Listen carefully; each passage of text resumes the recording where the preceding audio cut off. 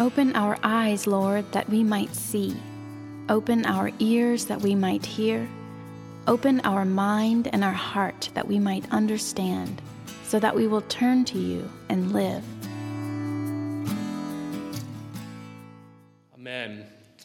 This is one of my favorite stories in the Gospels that I am not going to walk through as I normally do every single Sunday. In part because I think there is an opportunity here to step into, to talk a little bit about how we as followers of Jesus mark time as a part of this community. Robert Jensen, in his larger catechism, refers to the resurrection as happening outside of and inside of time and space. In fact, you'll even notice there's sort of this God playing with it in the midst of this story. If you remember in one of the earlier gospel readings, I think most of the ways in which we imagine Easter is that the stone rolls back and Jesus walks out, but that's actually not how the Gospels describe it. The Gospels describe it that as Mary and the women are coming to the tomb, that the stone rolls back and they find it empty.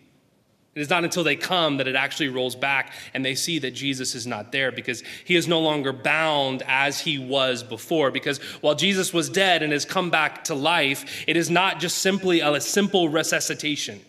There is something new. New creation is breaking through.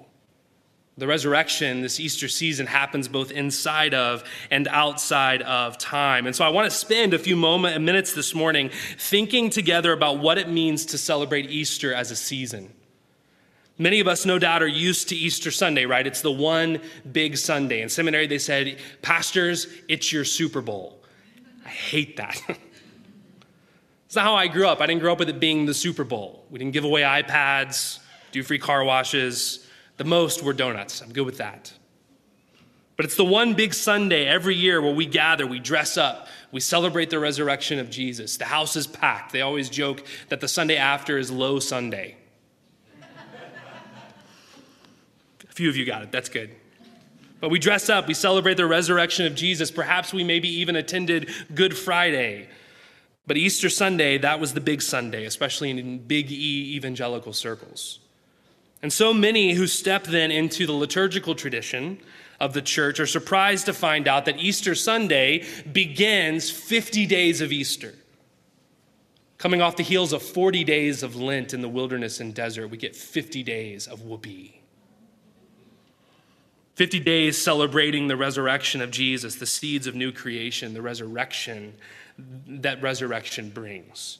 And as I said last week, in part, I think this is because there's such a mystery to what happens on that day. We need 50 days to explore it, to think about it. But even that will not be long enough. So we will take up our Easter celebration next year and the year after and so forth.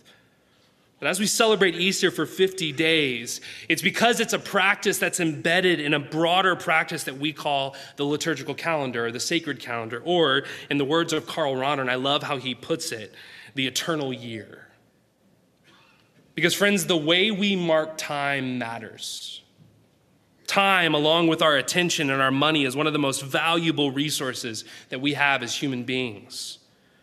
We mark time, and how we mark time both determines, and I would argue reveals, what we think about our lives. What do we think about what it means to be human? What we think about who it is and what it is that we are meant to be. And we live out those understandings. A friend of mine says it this way. He would always say, if you hold your wallet to your ear, you'd hear your heart. I think the same would be true of our calendars. Take a look at my calendar and you will very quickly realize what it is I love. I love reading, so I have time marked out on my calendar for reading. I love my family. I have time blocked off for that. I love friends. I have time marked off for that. I love the church. I have time marked off for you. I love University of Georgia football. So every year, spring games, fall games, it's all on there. I have marked off time for that. I love backpacking trips. I've marked off time for that. We mark time. Whether that's a fiscal calendar, it's a school calendar. For any of you into gardening, it's a planting calendar. These are all good calendars. They're all needed and necessary calendars. But I would argue that for the follower of Jesus, there is something about the eternal year. the sacred calendar that invites us into a deeper way of being truly human. In the words of Joan Chittister in her wonderful book called The Liturgical Year, and in fact, we've always had this page on our website that talks about the church calendar. So if you go to our website under Formation, you can see a link, and we've linked this and a number of other really helpful books. But in her book, The Liturgical Year, she says this. She goes, "The eternal year is about growing wiser, growing holier, growing more embedded in the essentials of life as the years go by, rather than simply moving from one time of life to the next. The liturgical year is an adventure in bringing the Christian life to fullness, the heart to alert, the soul to focus. It does not concern itself with the question of how to make a living. It concerns itself with the question, how to make a life." Unquote. It concerns itself with the question of how to make a life. What a line. Our civic calendar marks time. No one year is the same, and each of our calendars look both similar and also incredibly different. And this is where I think there's immense beauty and goodness in the eternal year. Because in a cultural moment where for many of us, this is the most divided our culture has ever felt, the most at odds with one another. And so to enter into one of our most precious resources of time and to do it shoulder to shoulder with people who we love, but probably disagree with on a lot of things. We enter into a rhythm and a flow as the community of Jesus into not just a story, but the story. The story. The story of God, the story of God's pursuit of us, the story of hope. Friends, as followers of Jesus, one of the gifts the church gives us is that our year does not begin on January 1. It begins with Advent, with the birth of our King. January 1 marks the earth going around the sun one more time, but the first Sunday in Advent celebrates God becoming human. Our year begins and returns and is rooted in the story of life of the one who is the image of the invisible God, the firstborn of all creation. The revelation of God in whom all things in heaven and on earth were created, things visible and invisible, whether thrones or dominions or rulers or power, all things have been created through him and for him. He is himself before all things, and in him all things are held together. He is the head of the body, the church. He is the beginning, the firstborn from the dead, so that he might come to have first place in everything. For in him, all the fullness of God was pleased to dwell. And through him, God was pleased to reconcile us to himself, and not just us, but all things, whether on heaven or on earth, by making peace through Christ. Our year begins and ends and is held together by him. And so we begin with Advent. We move into Epiphany, immersing ourselves in the divine revelation, the self-disclosure of the instinctual heart of God that is Jesus. We move into Lent and then Easter and then ordinary time. Along the way, we mark time with feasts like the baptism of Christ, Holy Week, Pentecost, Christ the King. Each of these movements along the way creates space for us to be led deeper and deeper into the very life of God alongside and with God's friends. And thus, as we are led deeper into that, we are led deeper into what it actually means to be human. Because any version that offers you true humanity that is void of God lacks the essence of what it means to be human. And this is important because to not keep this in view means that the liturgical year just becomes another way of keeping time. But it's not. At its best, it's one central way we intentionally rearrange our lives to follow Jesus, to live as Jesus lives, to think as Jesus thought, to increasingly become the kind of person that Jesus was. Otherwise, our hopes of following Jesus, our hopes of receiving and then giving away God's hospitality, God's restoration, and God's shalom become aspirational at best if there isn't some form of intentional rearranging of our lives that create us and create space for us to be formed into the kind of people that receive and give those things away. But it also means, and this is true of anything when it comes to following Jesus, requires a comfortability at always returning to the beginning. In the words of so many wise saints that have walked this way before us, we always begin again. We always come back to Advent. We always move from Advent to Epiphany to Lent to Easter to Pentecost to ordinary time. Always we begin again with not just a story, but the story. The story that makes a sacrament of time and place. In today's gospel reading, again, Jesus appears to the disciples who are still huddled, afraid. They've seen the empty tomb, they've heard the women's testimony, they've seen the folded burial cloths, and still they lock the doors. Much the same way that Jesus leaves the tomb before the stone is rolled away, he just appears in their midst. The door is still locked and comes to them saying, "Peace be with you." He appears in their midst, speaking shalom, speaking restoration. Jesus has resurrected, but something has changed. New creation is breaking through in time and place, and there are no longer constraints to time and place, especially when it comes to God's presence. Likewise, it's in our liturgy every single Sunday, at the Eucharist table and the seasons of the eternal calendar, that we meet Jesus. These practices are the breaking in of new creation of Christ with us. Actually with us, not, it's kind of nice, you're remembering him, like you sit around a memorial and you remember stories of the person who's passed. And in that way, doesn't it just feel like they're with us? It is not that. It is an actual inbreaking of new creation. It is an actual inbreaking of the presence of Jesus with us, in us, around us. The one of whom John proclaims in his apocalypse, to him who loves us and freed us from our bondage and made us to be a kingdom, priests serving his God and Father. To him be glory and dominion forever and ever. Look, he is coming. Every eye will see him, even those who pierced him.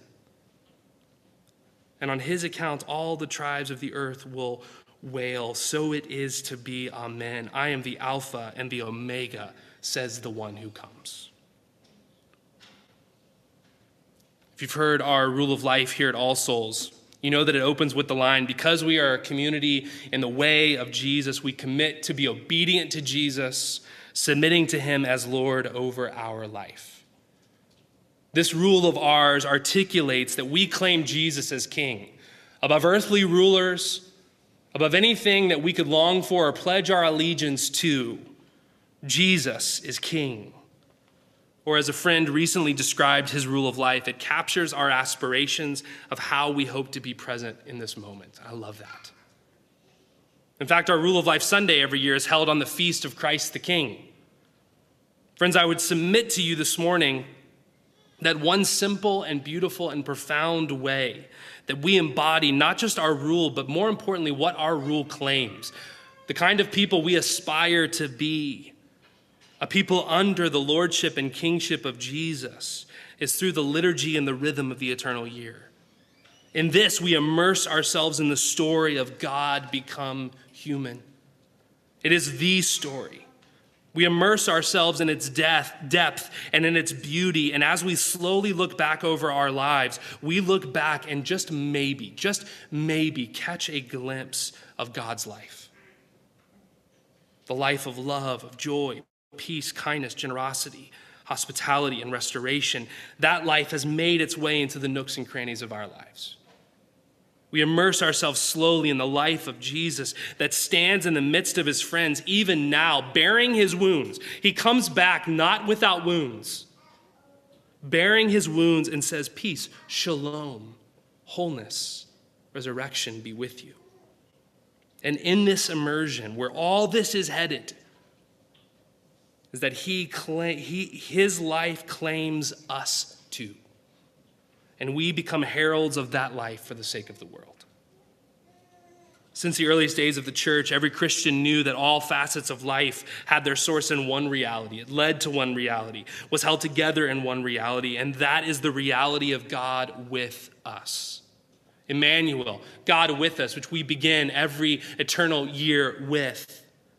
the divine disclosure of what God is like in Jesus, the message of the radical availability of God's kingdom here and now, an availability of a reality that is not forced upon us, that you and I must give our amen to. It's a reality, a story that we must pray and think and live our way into.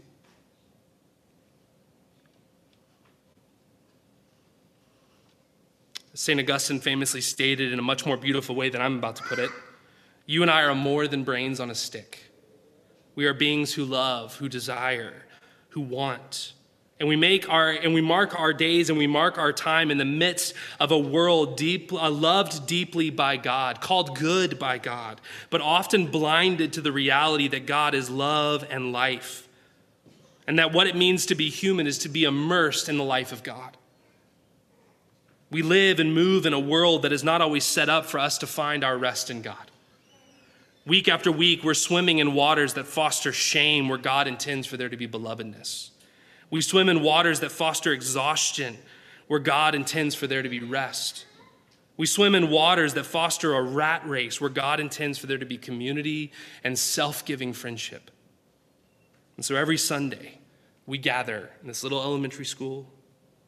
We set up the sound system, the welcome table, the Eucharist table, the kids' space, the artwork. We gather in seats that are, let's be honest, a little less than comfortable, in a room whose acoustics are way less than desirable. We gather on Zoom to watch from our homes, isolated and alone. We come with all we have lived the previous week, or since the last time we were here, with all of our old or fresh wounds in need of healing, of a word of peace or comfort. We come with our disordered desires, our disordered loves. We come collecting together our stories and our experiences, and we come to this Christ's table. We are gathered by God to sing and pray prayers. God speaks to us as we listen to Scripture, to the proclamation of the gospel, and then we respond. We are fed by God as we eat and drink at his table. And then God sends us out as his people into his world for its sake. Or in the word of Rowan Williams, we, quote, have the nerve to call God what Jesus called him. Because of the Spirit we share with Jesus as a result of being baptized, immersed in the life of Jesus, unquote. In the tradition of the Christian church, going back to the earliest days of the church, Sundays have always been understood as little Easters. Every Sunday is a whoopee Sunday. Moments when we gather to glimpse, to long for, to work for the inbreaking of new creation. Every Sunday we gather to create space for Holy Spirit, to do what only Holy Spirit does, to reorient our hearts to the one who stands in our midst, bearing his scars and wounds, saying, peace be with you. And perhaps you are not ready to hear those words. Perhaps in this moment you find yourself you've been immersed in a different calendar, a different way of marking time, where even the little Easters are infrequent at best, painful. To you, the same Christ who is always here doesn't shame and doesn't belittle, but gathers you, looks to you as he did Thomas and the others that day and says, peace be with you. He feeds you, and then he sends you out again into his world. In his collection of sonnets from each day of the liturgical calendar called Sounding the Seasons, Malcolm Guite opens the collection with this sonnet that I want to close with this morning. He writes this: tangled in time, we live with hints and guesses, turning the wheel of each returning year. But in between our failures and successes, we sometimes glimpse the love that casts out fear. Sometimes the heart remembers its own reasons and breathes a sanctus as we tell our story, tracing the tracks of grace, sounding the seasons that lead us last through the time to timeless glory. From the first yearnings for a Savior's birth to the full joy of knowing sins forgiven, we gather as his church on God's good earth to share an echo of the choirs of heaven. I share these hints, returning what was lent, turning to praise each moment's monument. Friends, Christ has died, Christ is risen, and Christ will come again. In the name of the Father, the Son, and the Holy Spirit.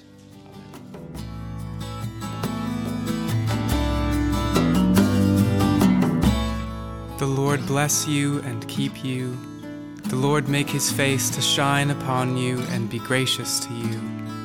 The Lord lift up his countenance upon you and give you peace.